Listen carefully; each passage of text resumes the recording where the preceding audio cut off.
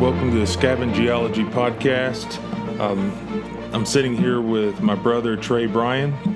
He's an artist. He lives in New Orleans, and he's a big fan of listening to podcasts. And he was the one who actually got me to try it out in the first place. So before he heads back to New Orleans, I wanted to do a podcast with him. So how you doing, Trey? Good, John. Thanks for having me on. Well, it's great to have you. So since you live in New Orleans, I figured we talk a little bit about New Orleans. And I posted a couple pictures of the drawing that you did, or the illustration that you did of the Napoleon House on our Facebook site. People really seem to love it. Yeah, thanks. I'm glad it caught your eye.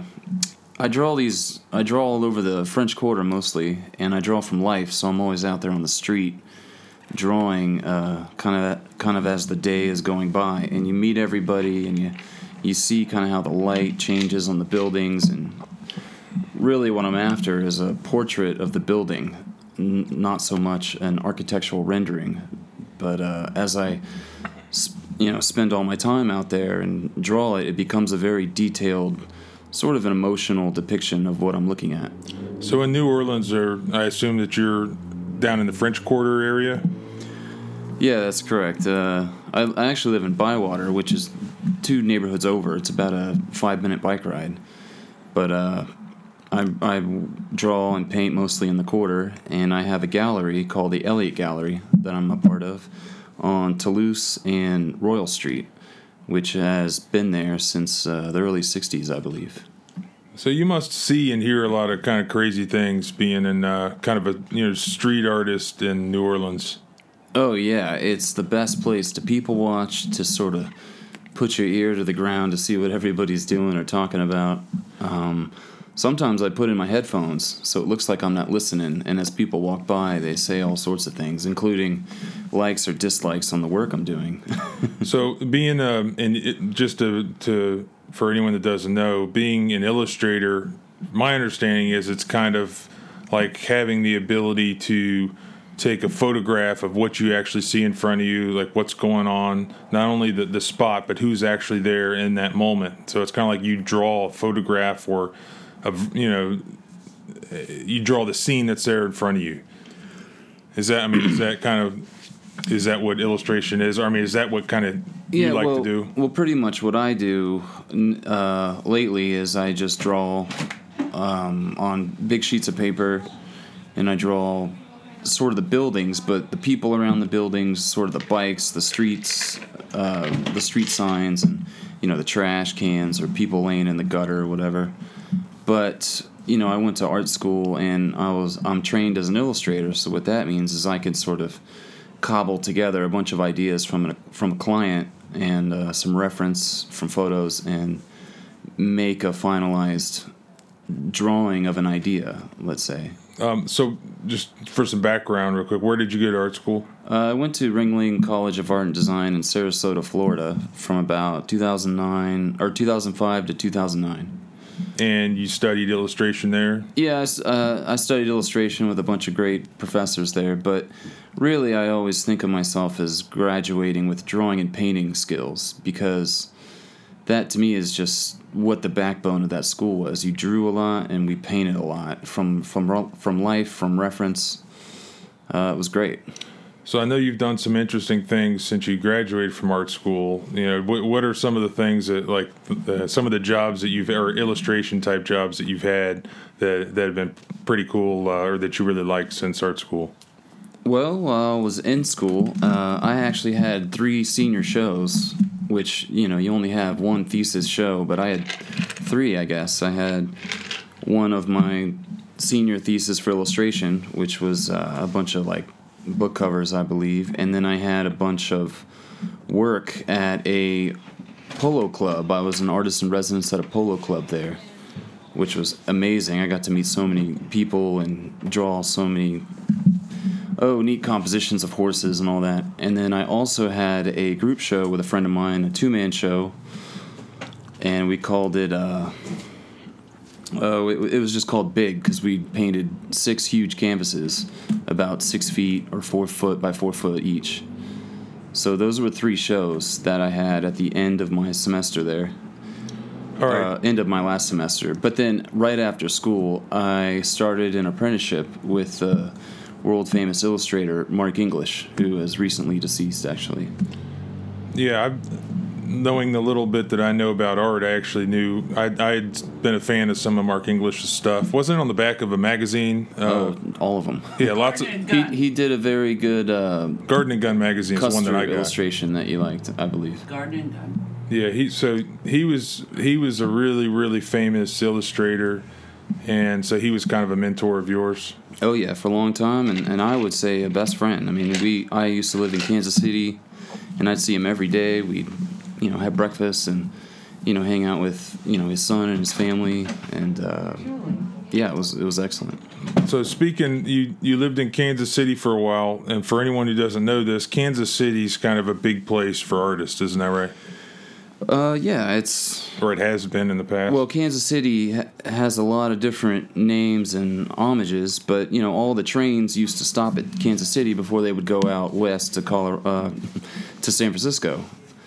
But since all that is sort of over now we have highways, it's a different story. But I went there because I was there with Mark English and John English, his son, and I was a part of the workings with the Illustration Academy and running a studio there and helping a lot of other people find their way there as well. But I also did a lot of projects with jazz clubs, hotels. I was an artist in residence for a lot of things, including the Kansas City Chiefs, actually. I was an unofficial illustrator there. That's a long story, though.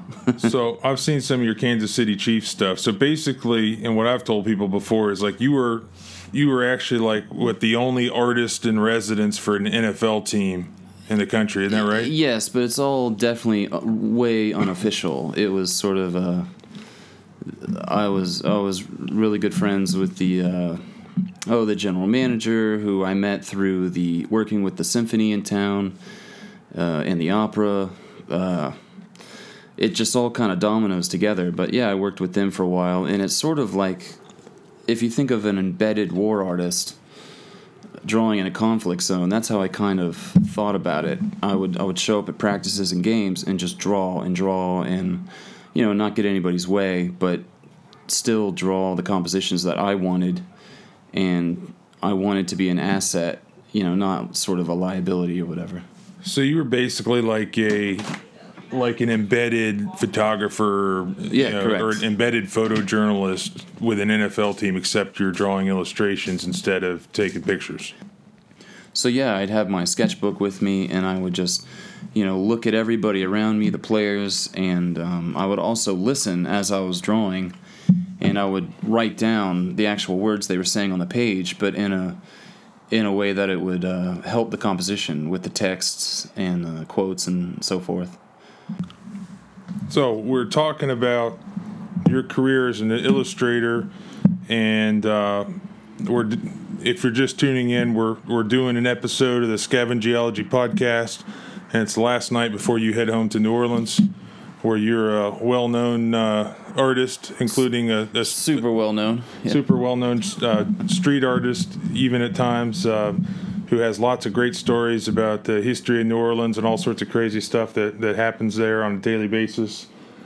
But anyways, you were just talking about the fact that you were like you were like an embedded artist with the Kansas City Chiefs, which was pretty cool. And they weren't a great success-wise team at that point. Isn't that right? Yeah, it was a really bad season for them. But I was I was there on an unofficial capacity, which was fine because I was there for the work. I really loved to just kind of sit in the back and just draw and be on the field for the practices and games, and sort of draw like a war correspondent almost, and get to know the quarterbacks and how they thought it was cool what I was doing, and I was there, and it was kind of like I was included, and it was really cool. But you were like in the locker room and everything, weren't you? No, I wasn't in the locker room, but I was in the practices, on the fields, on the sidelines of the practices and games. What was that like? What's that? I mean, I know what it's like being on the field, and being a college football player myself, I know it's kind of a surreal feeling, just like standing on the sidelines, even in a stadium within a stadium full of people. Oh, like, it's huge. I can't imagine what it's like in an NFL game. It's got to be pretty cool. It's amazing, and I actually would come out the same way that they would come out onto the field through the same portal or whatever. And so, being an illustrator where like you're trying to capture a moment just like a photographer would, I mean, what's the value or difference? I mean, I can answer this myself, but I'd like to hear what you have to say. What's the value or difference, or what's really cool about having someone who can illustrate a scene rather than just somebody who just takes a picture of a scene? Well, how I find it necessary for sort of artists to document life and other things like that, there's an emotional connection, I think, that happens through artwork, that through drawing, that may not necessarily happen through photography or video or even writing, I guess. Sketchbooking, you spend time with people, you develop these connections with your subject, and it's sort of it has this authenticity to it. So, I mean, a lot of what I do when I look at like historical stuff to try to figure out like what kind of gun somebody would have used in a particular time period, stuff like that.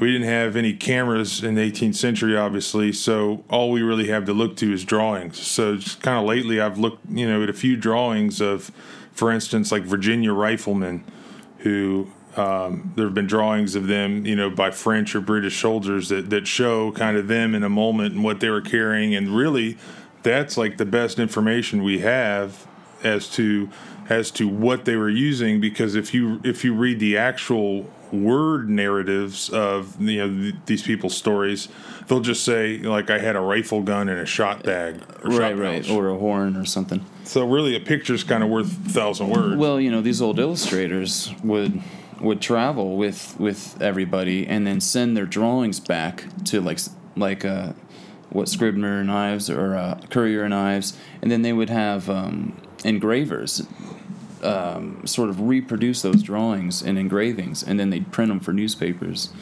and journals, and there was many different illustrators doing it and everything, but yeah. So let's go back to one other thing. You've been talking recently about like this whole embedded artist thing or embedded illustrator thing. Like it's now a thing where they're embedding illustrators with the U.S. military, isn't that right? Yeah, I mean there always has been. In fact, I'm in talks with the National Museum of the Marine Corps about being a part of their combat art program, which I hope to be a part of, and I'm good friends with a lot of people involved in that program, and it's amazing the type of work that they have, and they exhibit such high quality, authentic storytelling pieces that there's a lot of value in having an artist around these conflict zones, or the medics or the hospitals, to sort of tell the stories in ways that a video or photography can't really capture, because when you walk around with a camera, it's sort of it is self-incriminating. People start asking questions, there's legalities there, but if you walk around with a sketchbook, people give you the keys to the kingdom, because not many people have the gall to sort of stand there for 10 minutes to draw somebody and to do it well, hopefully. So well, let's go back to New Orleans. Like you decided to draw this picture that I posted of the Napoleon House. What now the reason that you drew it, or at least you gave it to our dad as a Christmas present, because that's actually the restaurant where he and our mom fell in love, et cetera, et cetera. Is that, I mean, tell us about the Napoleon House as far as its history in New Orleans. Is that in the French Quarter? It is. It's on Chartres or Charter Street and St. Louis. And it's, I think, just 2 or 3 blocks away from the center, which is the cathedral, the St. Louis Cathedral. But as my understanding, the Napoleon House was built for Napoleon to exile there if he wanted to. And you can't build higher than, I believe it's 4 stories or so. And there's like a cupola or whatever. You can't build higher than the cathedral. You can't build higher than the cathedral. And, you know, it's like that way in a lot of European towns as well. But they built this lookout point on the top of the building for Napoleon, so if he was there, he could also gaze on the Mississippi River to see if there were any enemy ships coming his way, as I understand it. So, I mean, how long's that restaurant been in business? I mean, we know it was in business before I was born, and that was 1980. So, how long's it been in business? I think it's been in business for, I don't know. I mean, I have the book on it, but I think it's been in there for, maybe right after, I don't know, 1860 or something. Or I know one of the oldest restaurants in North America or in, you know, the United States is Antoine's, which has been there since the Civil War, since before the Civil War, 1860. So it's probably not too far later that it came around. All right, we had to take a quick break, but if you're just tuning in, again, I was running a Facebook Live video at the same time we're recording an episode of the Scavengeology podcast, which is really high tech, and with my brother Trey Bryan, who is street artist / fine artist / very well-known artist and ex-NFL illustrator and maybe future war or combat illustrator for the military. Yeah, some sort of a combat art program. And so he's, this will be uploaded to our next Scavengeology episode, but just to give a quick recap, basically he's a badass illustrator. It's kind of like taking a picture, but it's an artistic drawing and rendering of what's in front of you. So he lives in New Orleans. He spends a lot of time in these crazy areas of New Orleans, and he kind of blends into the background in order to illustrate kind of these scenes. And at the same time, he sees lots of crazy stuff, and he learns lots of cool history about Well, you end up becoming part of the story of New Orleans, which is really cool. So we just got done talking about the fact that he was like the only artist who was like kind of like embedded with an NFL team, and that's when he lived in Kansas City, and he was kind of embedded with the Kansas City Chiefs, and he did lots of cool illustrations from there.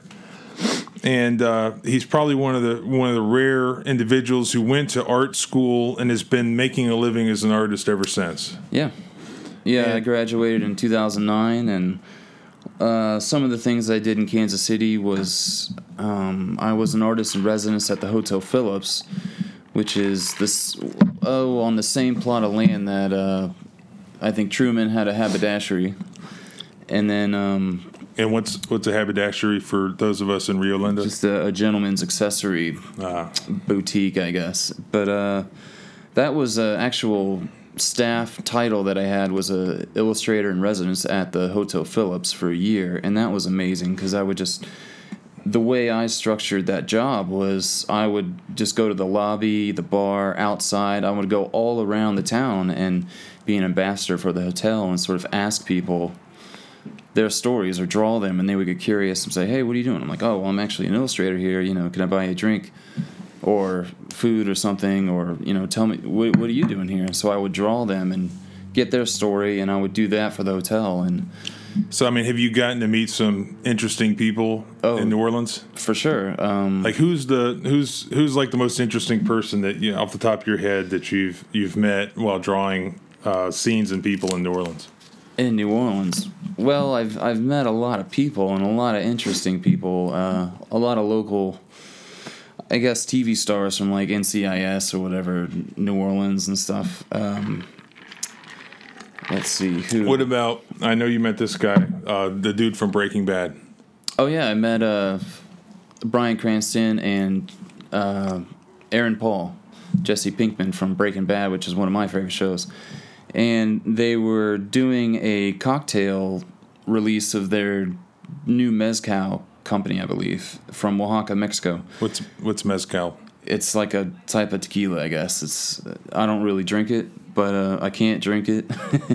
But bad things happen. Oh, for sure. When I drink tequila, and I don't remember them. But I saw on Instagram one day that they were there, and so I was like, oh man, I have to get in there and draw them. And so I was messaging people and trying to figure out who the in was. So at the end of the day, I just said, well, screw it. I'm going to go and I'm going to draw those guys, and I'm going to get their signatures on my sketchbooks of their drawings. So, there's hundreds of people crammed in Napoleon House on Charters and St. Louis there in the French Quarter.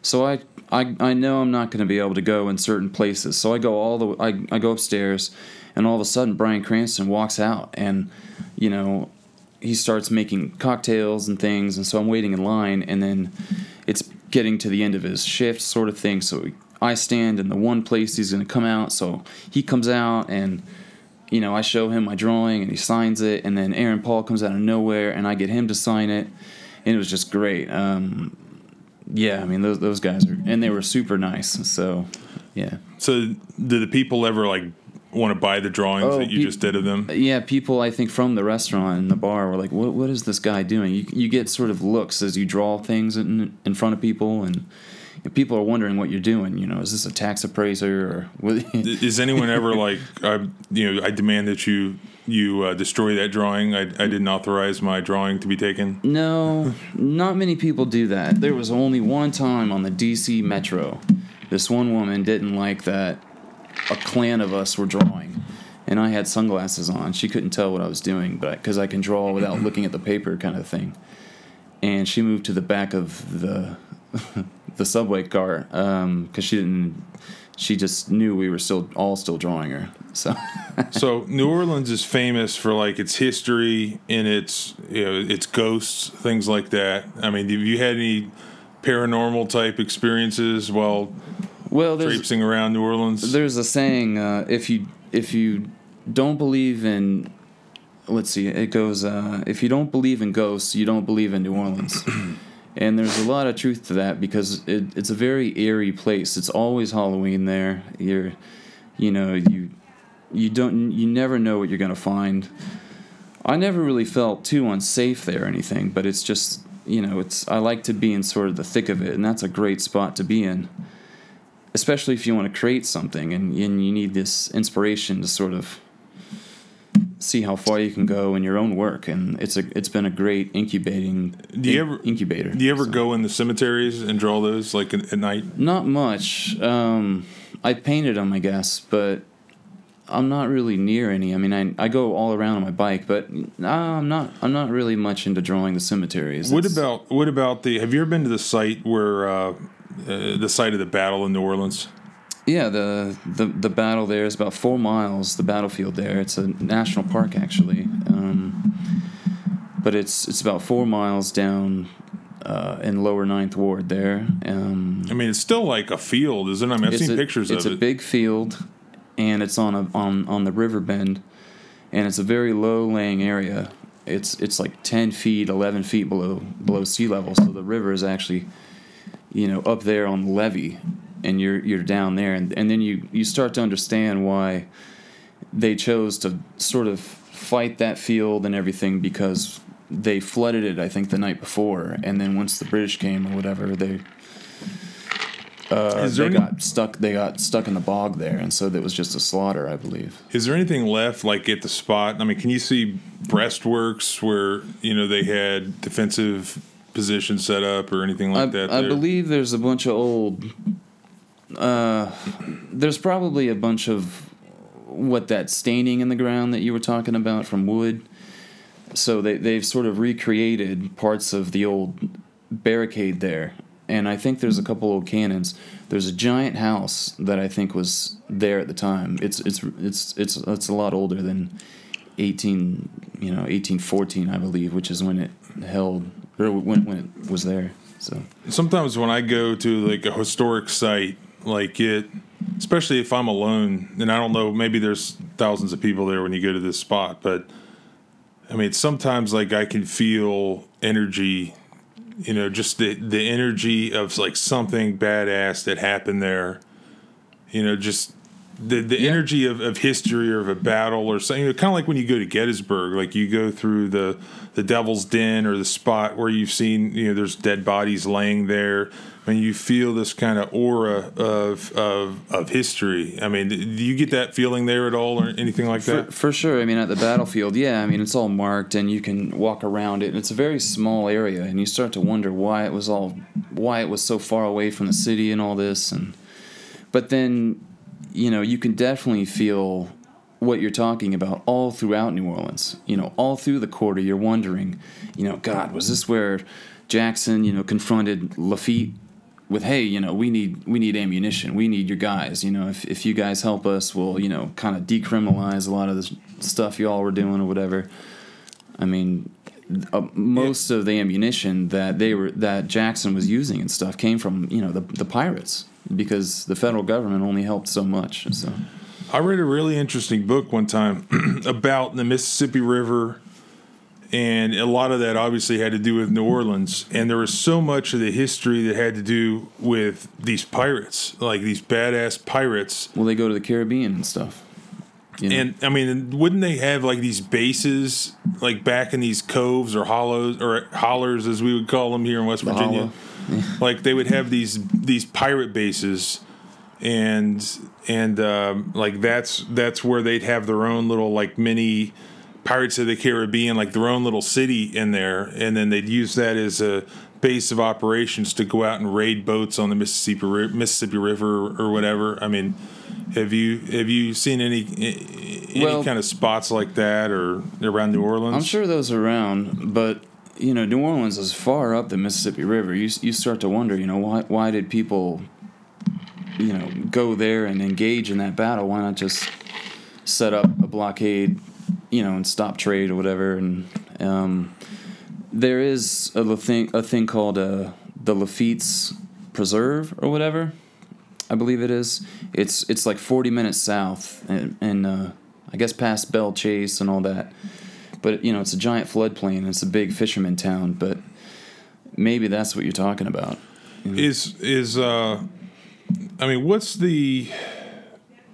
the other thing I remember reading about, like this book I read, my mother-in-law gave me this book on the Mississippi River. I don't even remember what it's called, but the other big thing was like there was this, before the Civil War at some point, maybe it was like the early 1800s or 1820s or something like that, there was this great religious revival, like the religious Great Awakening or whatever the hell they called it, and they'd go out and they'd have these huge parties around the Mississippi River and around New Orleans, and they'd have these huge parties with like tents set up, and people would come in from the city, and they'd go out to these big parties like out in the woods, and there'd be these big like tent parties, and there'd be preachers, and there'd be all sorts of drinking and drugs and like orgies, like all sorts of crazy stuff going on. I'm sure it still happens today. And they because they started drink. What was the name of that drink? Like that was made famous by New Orleans. They started drinking this like crazy stuff. Well, cocktails, I believe, came from New Orleans. One in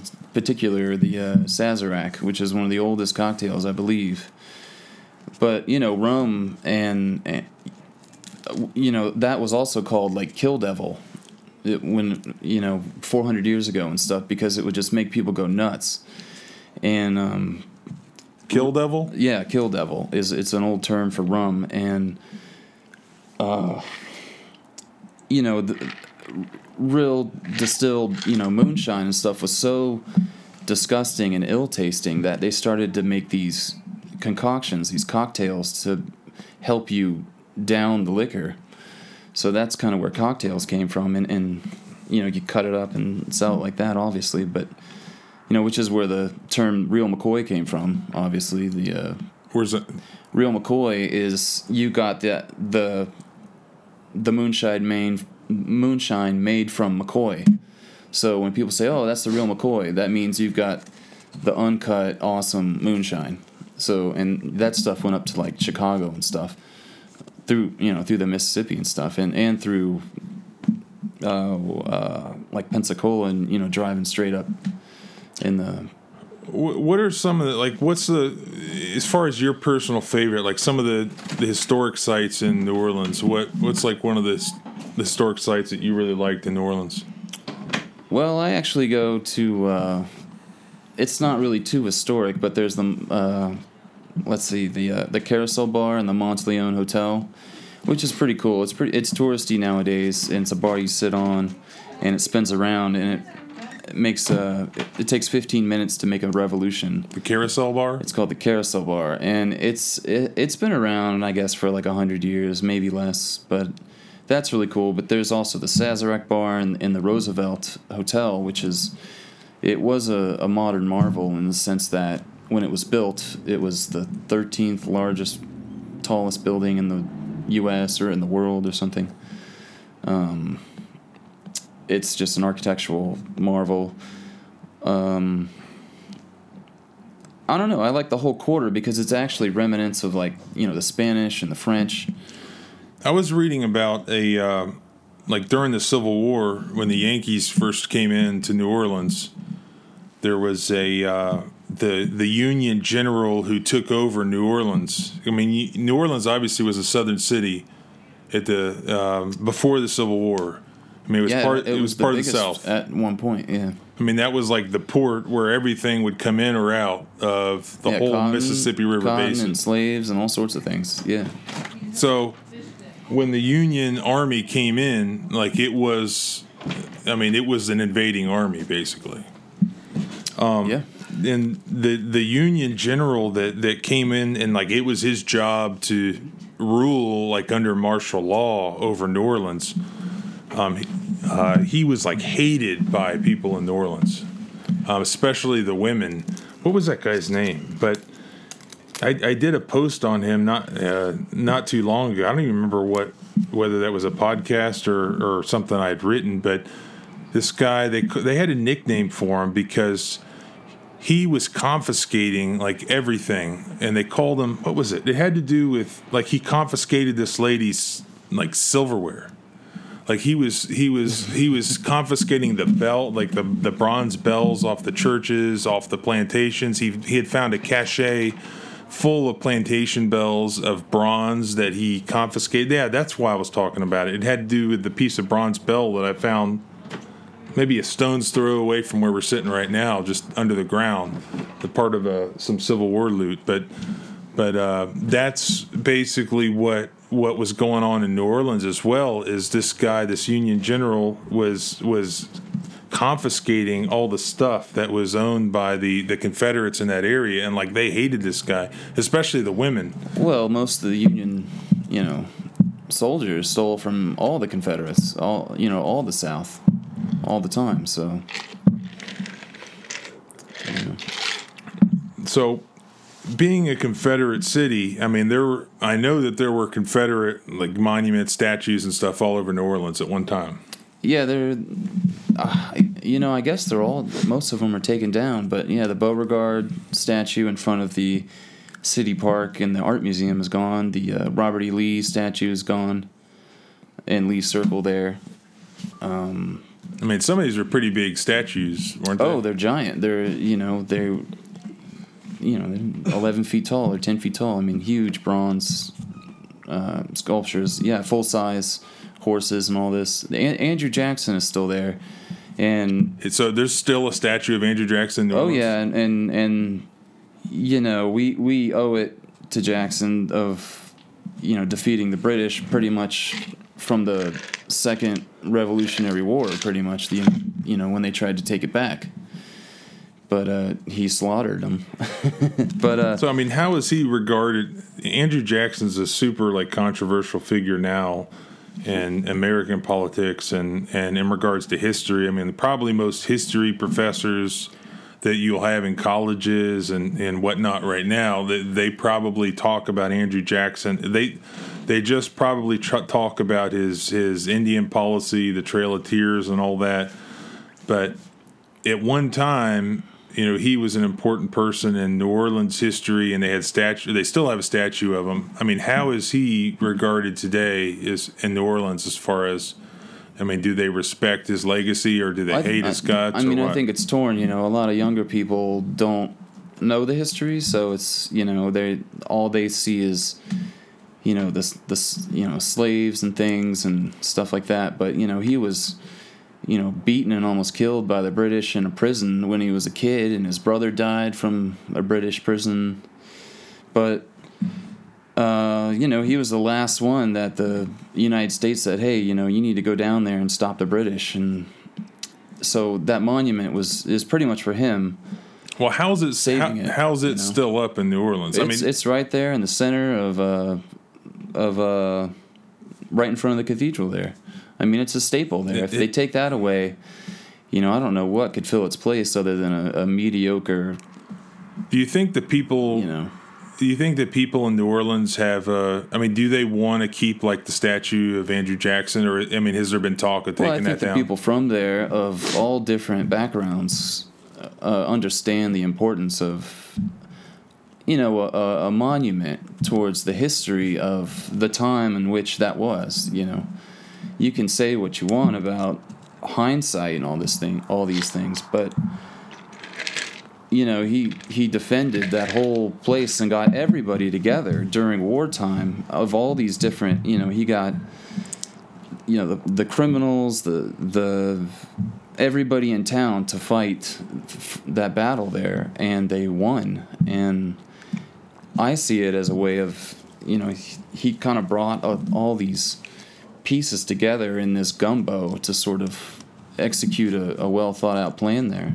Now, what about like the Confederate statues in New Orleans? Are they all gone now? Have they all been taken down? I think they are. Yeah, it's a huge political move, but has that been something that's been controversial in New Orleans, or has that been? Yeah, I mean, I've only been living there for like 5 years or so, but I bet you nobody really even thought about it that much until 10 years ago or something, Does it seem like the people in New Orleans, whether or not they're for or against taking down these statues, does it seem like, are they mostly from the South still there, or is it mostly people who've come down to New Orleans from up north or California? I think it's mostly transplants, and a lot of the it's also torn. You have a lot of people that want them gone because they show a history of slavery and things, and that can't be overlooked as well. But you can't not tell history at the same time. So have you drawn any of these monuments or like the? Oh yeah, I draw actually a lot of commissions of these monuments, and I can't do them fast enough. Actually. So are you drawing monuments that have already been taken down?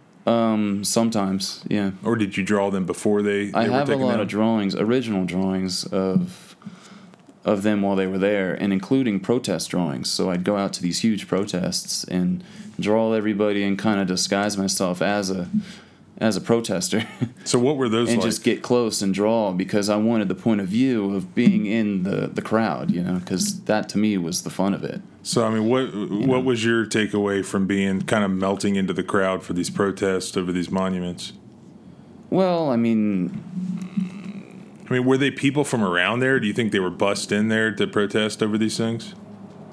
Some of these people, like these massive ones, yeah, for sure, because you can see the buses, because I used to sell artwork on the Royal Street fence there by the cathedral, and we're very attentive of what's going on in the French Quarter because it's not a big place, and you can see all these buses and people come out, and so that. So they're actually bringing people in on a bus. I would say in the last 3 years I've seen it a few times, yeah, but I don't know about those protests there. I think a lot of it is youth on Facebook, and it's just organizing, and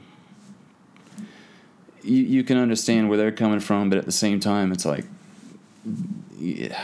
Has it changed since you've been there, just in the past 5 years, New Orleans, as far as? Yeah, for sure. It changes all the time, but it's always the same at the same time. Mom and Dad were back there in '75. No telling what they're not telling us, what they experienced. But so, what's the Mardi Gras for like people who live there around the French Quarter? Is that is that like a fun time, or is that just like when all the tourists come in? Well, it is. It's a very fun time. They call it Carnival, and it's it's something that happens all around the world. It's a time of sort of kind of sharing the riches and stuff. And I heard a story one time. It talks about how the poor were banging on all the garden district doors all the time because I guess the rich in the garden district or whatever didn't pay a lot of taxes or whatever, or weren't paying wages or something. And so they started getting knocks on their door, and so they just started handing out their pearl necklaces that they had on and stuff to stop them from starting fires in their homes and stuff. And I think that's where all that comes from, I believe. I'm not an authority on all that, but well, that makes sense. I mean, Mardi Gras now is like you got the bead necklaces, right? And They throw the beads, them and everybody's maskless, so you can't really see who's throwing you. I think that has something to do with the quote unquote wealthy don't want to be seen, but giving back, and I don't know. I mean, it's very strange. It's not our natural, I guess, heritage where we grew up. It's more of a lot of Cajun stuff and Creole stuff, but it's very cool to be around for sure because everybody actually gets together and has a great time. There's very rare incidences that. I mean, it's always on the fringes, sure, but everybody has a good time. I mean, so New Orleans, really is kind of a melting pot of like Spanish and French people, everything. and then Americans coming in, and then ex-slaves and stuff. I mean, is it still kind of like a mix of culture like that? Yeah, well, the French Quarter, Americans weren't allowed to do business in the French Quarter for quite some time. I think before we owned it, there's a place across the street. The Canal Street, which is the widest roadway, I think, in the U.S. It's like 153 feet wide because it's not a boulevard, it's still a road, I think. But they were going to make a moat all around the French Quarter, and you had to pay a toll to get in, but I don't think they ever did that. The Irish were going to help with that, I believe. That's why they call it the Irish Channel and all this stuff. But there's the neighborhood right next door, which is downtown with all the big buildings. We call it the CBD, the Central Business District, and that's where the Americans could trade, I believe. Pretty interesting. So what's one of like the craziest things that you've seen while just hanging out on the streets of New Orleans or the French Quarter? I mean, I want to say I've seen people die a few times. Keel over and hit their head on the concrete, and then like just being too drunk type of stuff. Yeah, a lot of homeless people and people that want to be homeless. You can't help them. They're just like that. A lot of fights. People are drunk. They start thinking they're jiu-jitsu masters, and they just hit their head on the ground. So I mean, one thing about New Orleans is, it's below sea level, so there's all this stagnant water. One time, this old guy artist, in the morning had filthy hands, and he's like, man, I gotta do it. I can't. I just have to do it. And he stuck his hand in the gutter, and no telling how many hundreds of years this water has been stagnant in this gutter. I mean, obviously they try to flush it out, but you never stick your hands on any water in the quarter, nor do you ever walk around with open-toed shoes. Why is that? Because it's filthy. It's absolutely disgusting. They used to hose the streets down with lavender water like 100 years ago, but now they don't. It changes. The contract on that changes, and I don't even think they spray it down anymore, because as we would get up there at 7 in the morning and try to sell on the fence, we'd see them go by with the sprayer, but I don't think they do that anymore. What about any like the dark history of New Orleans? Like I've read some articles, like there's all these like legends and like dark history of New Orleans. I mean, have you experienced any of that? Yeah, I mean, there's a lot of dark history. Actually, there's this house on the corner of, I think it's Ursuline and Royal Street, where it's this big house, and it was used as this kind of torture chamber for this doctor or somebody. I mean, hundreds of people have been like mutilated and chopped up. I forgot what it's like a very famous, it's one of the most haunted places in the country, I think, because there's like this serial killer that used to, I don't know. I don't really know. And that's in the French Quarter? It's on Ursuline and Royal Street, I believe.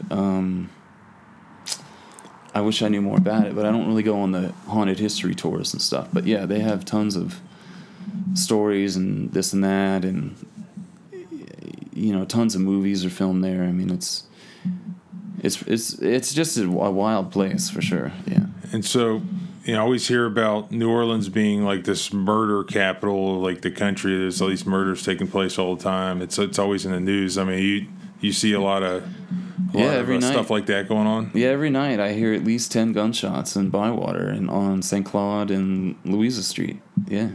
Yeah. I mean, what are the gun laws like in New Orleans? I mean, I think it's open carry. Yeah. Yeah, but I mean, I think there's rules like when you're a mile or so next to a school or something. But do they have concealed carry in New Orleans? I mean, I see it. I see people doing it, and I've spoken to cops about it. They said, "Yeah, I mean, it's open carry, but I don't know why you'd want to do it because, I mean, it kind of is the wrong place because of course, you're protecting yourself, but at the same time." People are dumb and people are drunk and drinking and everybody's doing drugs and drinking. Like, people go down there to get shit-faced. So, best just not be around if you're a trigger-happy kind of person or something, So when you're, like, drawing all this stuff, I mean, you're just kind of melted into you're like a fly on the wall type of deal? And my bullshit meter is pretty high, like, meaning, like, if somebody's casing me out or trying to look at me to see if I got anything or wants to steal or anything. I mean, so is there a high probability of being robbed if you're drunk in New Orleans? I mean, I'll say yes, but I mean, you have to keep your head on a swivel type of deal? Yeah, I mean, part of the reason why I love being there is because of that. I call it drinking with the fishes, especially when I'm selling art. You just have to, like, have fun and, be upbeat and talk to people, because if you don't, you're gonna have a bad time. It's not a place to go if you're scared. I've had some very lucky experiences, and I haven't had too many misfortunes there, which is awesome. But I'm not walking around naive either. You have to be mindful. For sure. Aren't you allowed to, like, drink on the street in New Orleans? Like, other places I've lived, like Orlando and stuff, like you can't walk outside a bar with a beer. It's illegal. I think in Orleans Parish, which is, a county, they call them parishes, you can get a to-go cup of whatever as long as you keep a straw wrapper on top of the straw. You can get a daiquiri to go in your car. But, it's kind of like Europe in a way, where everybody's used to drinking and doing drugs all the time, where it's just a thing. Like, nobody freaks out too much. Like I've been on Bourbon Street when it's nuts, and you just see the cops or the state police just hanging out and talking. I mean, there could be a fight going on in front of them. They know it's going to stop once they touch their yellow taser gun, because nobody wants to be shot with one of those. I mean, I've seen it tons of times where, people are fist fighting and the cops are like, hey, chill out. But then if they don't, then all they got to do is reach for it and then it stops, usually. So it's a wild place and people like it wild, and I like it wild. But you got to be tough, kind of, So... Yeah. You had any, like, close calls personally with criminals and stuff like that there? Yeah, I mean, somebody tried to rob me on my car, and I opened my door as fast as I could and kind of hit him, and he kind of projectiled up on the house, and by the time he could get up, I was gone, in my car. And I had somebody break into my house one time, caught him in my room, and... we've had training with guns and stuff, with close encounters, and I didn't have a gun on me, but I had a hammer, and I diffused a situation to where I got him out of the house. I have a bunch of roommates, and I mean, was he there to break in your house? I mean, or he was just some drunk guy? He was in my room. I mean, well, what was that? I mean, what were you sleeping?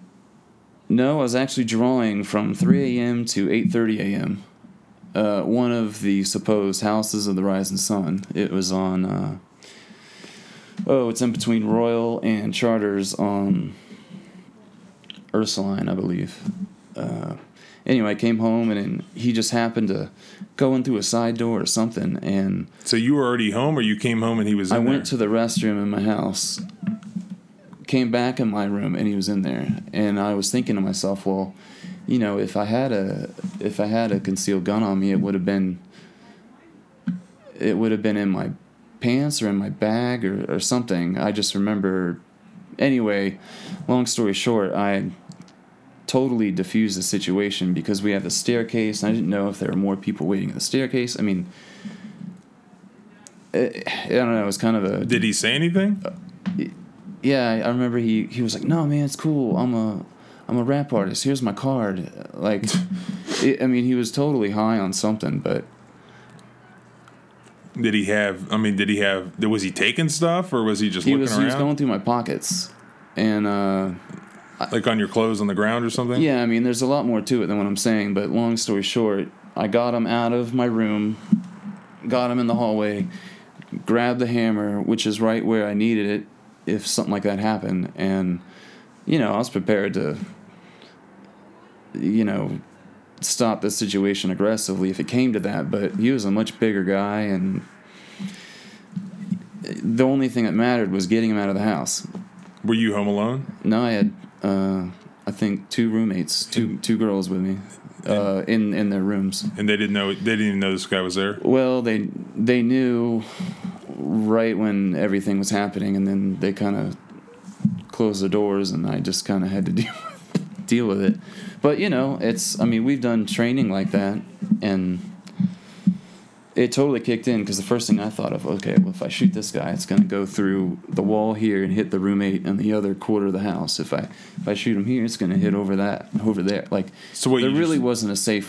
So you just picked up the hammer and, like, he backed off? I had this thought. Once I pick this hammer up, I better be ready to kill this guy. And, yeah, that's what happened. They ended up catching the guy. He ran off. And, so did you call the cops? Oh, yeah. And they caught him? They caught him, I think, a month later or something. Yeah. The district attorney called me and said, "Oh, Mr. Bryan, we caught him, you know, this and that." He got like 8 months and, you know, whatever. But that's another story, you know. That's crazy. And I know you've had your cars broken into, stuff like that. Just recently, though. I think it's a lot of juveniles where they catch them and then they have to release them. But as the neighborhood gets, you know, as, I guess, gentrification, whatever, different economic, you know, backgrounds flood the neighborhoods. It seems like there's a big conflict there, for sure. Have you ever seen anybody, like, metal detecting in New Orleans? 'Cause it seems like there should be all sorts of stuff in the ground there. I mean, being a historic not much, area. But, you know, there should. You know, there's not a damn rock anywhere in the soil there. It's just silt. So if you came across something, it's definitely going to be a piece of handmade metal, for sure. Are there any places there where, like, you could still metal detect? I mean, is it all just legally, concreted I don't know, over? But assuming you had permission to do it, I mean... Oh, yeah, I mean... Is there any ground that you could dig in there, like in the historic areas? Well, if you go to City Park, which they boast has the largest amount of live oaks in the nation, which I don't think is true, because, you know, you and I grew up pretty much where they're all at in Florida, but... They used to have duels out there in between these two old oak trees, which are probably about 500 years old right now, judging on how much we know about them. But they used to do duels, I think, in the cathedral backyard. But then after that, there's been some notable duels in the oak trees in City Park, what is now called City Park, which was probably just farmland back in the day. So you ought to get a metal detector and see if you can get permission for. Of course, the City Park. There's probably a law about whether you can or can't in the City Park. I don't know what the law is. Maybe. New Orleans or Louisiana. You'd be surprised how much nobody really cares about keeping history and stuff. Like, there's no old jazz clubs there. There's no old, everything's from the 60s and on kind of thing. There's no sort of steward of history other than the Bucare, I guess, which is, the group that keeps the French Quarter architecture and streets in check. As far as, if you own a house there, it's a big ordeal to even change the paint color because everything's got to be approved. It's crazy. Mm-hmm. You got to use their workers, everything. And, there's a lot to be said about the negatives of that, but there's also more to be said about the positives of that because really it's a whole little town or city of this architecture. St. Augustine is really great, but it doesn't have near as much as New Orleans has as far as the old Spanish remnants of this sort of French stuff as well. So I mean, Jackson Square, where Andrew Jackson is, before that it was Place des Armes, which is the old armory for the Spanish. They used to have a big garrison there. Is that anything still there from that?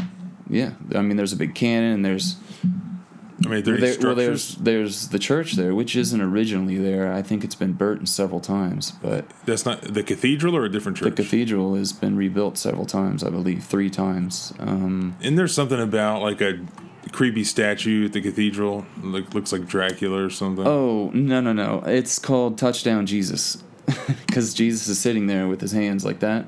And I think after they won the Super Bowl, somebody put a Breeze jersey on it. Sewed it on there, and it was forever known as Touchdown Jesus. And there's a big light that shines in it, and it has a huge shadow on the back of the cathedral there. If you just type in Touchdown Jesus, it'll come up. See, because I saw an article on that, and they said it was like this creepy vampire statue, but I never heard anything about Touchdown Jesus. No. But Touchdown Jesus is also the start of Orleans Road, which is the widest street in the quarter. Yeah, is there traffic on the main drag there in the French Quarter? Yeah, I mean, on Decatur Street is full traffic all the time, but Royal Street is usually closed down. It's a pedestrian mall from Orleans to Conti, I believe, which is it's like this 4 or 5 block pedestrian mall where no cars are supposed to go, which makes it incredible because everybody can kind of busk there. You'll see performers all over the world either selling things, a lot of donation stuff, because if you don't have a permit, it can get kind of iffy. But you'll see vendors there of all sorts, and performers and musicians, and crust punks and all sorts of people. But it's great. So where's if you're visiting New Orleans and you're interested in history, I mean, where do you think's the spots to go that wouldn't be obvious? Where'd be a cool spot to obvious. Go? I don't know. I mean, there's a lot of obvious spots that are great. There's a lot of restaurants there that are excellent that are outside of the quarter that are really great. What's your favorite restaurant there? If you were going to go to one or recommend one, where would that be? Oh, I don't know. Napoleon House? I mean, I'm sure I don't really eat there that much. I'm sure it's great, but I like having a drink or two there for sure because it's still really old looking. The walls are really kind of appear to be crusty, and the woodwork and just the history there is really evident there, I guess. And there's a bunch of new places popping up all the time with top Michelin star chefs and stuff, which are pretty cool. Like in my neighborhood in Bywater, they have this place called N7, which is this, you have to open the door to a construction fence or something, and all of a sudden there's this great I guess it's French courtyard with beautiful wine and really good food and expensive stuff, but there's just all these little pockets of food that the beauty of it is you just walk upon it one day and you're like, oh, let's look and see if anybody's home, but it's a whole restaurant that you had no idea. I think there's a lot of commercial leeway with food and buildings and neighborhood houses and stuff, which is great. I mean, is it pretty safe to walk around there? I mean, where are the spots to avoid? I think it's pretty safe nowadays compared to what I've heard how it was 10 years ago or 20 years ago. when everybody walks around and you're obviously from there, live there, people want to know about Katrina and all this stuff. And, you know, a lot of people that were there don't really want to talk about it because it's like reliving stress that they don't, you know, they're trying to forget or whatever. Yeah, you weren't there when Katrina happened, right? No, but I was in Sarasota and I was surfing on the waves that, you know, were breaking on Lido Beach, which is the Gulf. You know, they don't really have waves. Are there still spots in New Orleans where it's still like destroyed from Katrina that you've seen? Yeah, I mean, there's a bunch. A lot of it has been rebuilt, and another thing is on the buildings, mostly on the neighborhood buildings, like houses and stuff. There's markers of, I guess, the fire department checking off each interior of the house. Like they would have these X's, and then each department of the X would mean like, you know, 0 bodies found, or there's 1 alive, or. Did it ever flood like French Quarter? I mean, no. The French Quarter is high ground, which is why it's built there. It's high ground, and it did not flood. So I mean, that's like the old part of New Orleans, which. That's where they built it, obviously, because it was the higher spot. Yeah, and that's why it's still there. And everybody's like, well, why would you build the city when it's, you know, sinking? Well, I mean, that's a 300-year-old question, you know. Does the Mississippi River come close to the French Quarter? Oh, yeah, it's right there. It was like an old port there? Right. Like the historic port area, is it right there? Right, from my understanding, that's where they would, you know, import slaves and later bananas and, you know, everything. I mean, everything would be. That's why the Mississippi River, the mouth of it, is so crucial. Is there anything left there, like historic wise, like old buildings and, you know, where this port was? Well, yes and no. A lot of the hotels there, I think the Omni Hotel it's all been rebuilt, but it's all still there on the foundations and stuff of where all these. I believe this. All these old, you know, slave auction places. I mean, cotton warehouses. I mean, all sorts of trade things. I mean, you know, it was I believe it was a lot larger of a port than it is now. I mean, now the only thing that really comes in there is, you know, cruise ships and stuff. They come right up to the bridge and then turn around. But really, all the big freight goes up to Baton Rouge. That's where I think that's one of the biggest ports on that side of the nation is. Also, to this day, the biggest number of human trafficking is in Baton Rouge, I believe. It beats everybody, I think. Yeah. Well, it's about that time. I think I'll probably call it quits here. But anyways, I appreciate you talking about New Orleans here, and hopefully I'll get there at some point and we'll see some of these spots. But, you know, you're headed, tomorrow morning? Or yeah, I think we're going to stop in Columbia, and then we might go to Florida and then hang out and then go back to New Orleans sometime. But, yep, go in there and have a lot of work to finish and draw up. And, yeah, so. Awesome. So, you know, if anyone's in New Orleans, you know, look for Trey. Yeah, definitely look me up or go to the gallery I'm with. It's at Elliott Gallery on Toulouse and Royal Street. Catherine that runs it, she has a lot of Picasso lithographs and Dali and Moreau and Chagall, and then there's me. So that's really cool. It's really great to be a part of the gallery. I'm also out there on the street a lot. And you got a website too, right? Yeah, it's TreyBryanStudio.com, or you can just look me up on Instagram, which is what I mainly deal with. It's just at Trey Bryan. That's my handle. And then if anybody has any questions on email, it's just TreyBryan@mac.com. So. And I've been working on you for a while to try to do some illustrations on historical sites, so like, you know, around here, things like that. So hopefully... Well, it's exciting, yeah. And hopefully soon we can get you to do an illustration of the fort. Yeah, sort of what it may have looked like and what it is now, and then maybe what it could be. Yeah, that'd be pretty sweet. Kind of three different stages would be pretty neat. But I'll keep working on you with that. But Hey, it's about that time, and it's it's Friday night, and it's about time to head in. You got to start driving in the morning, so we'll go ahead and call it a day. But again, thanks for tuning in and to this Scavenge Geology podcast, and which was inspired by you to begin with, and it's a lot of fun just shooting the breeze about stuff, and hopefully we'll do it again soon. Yeah, thanks for having me on.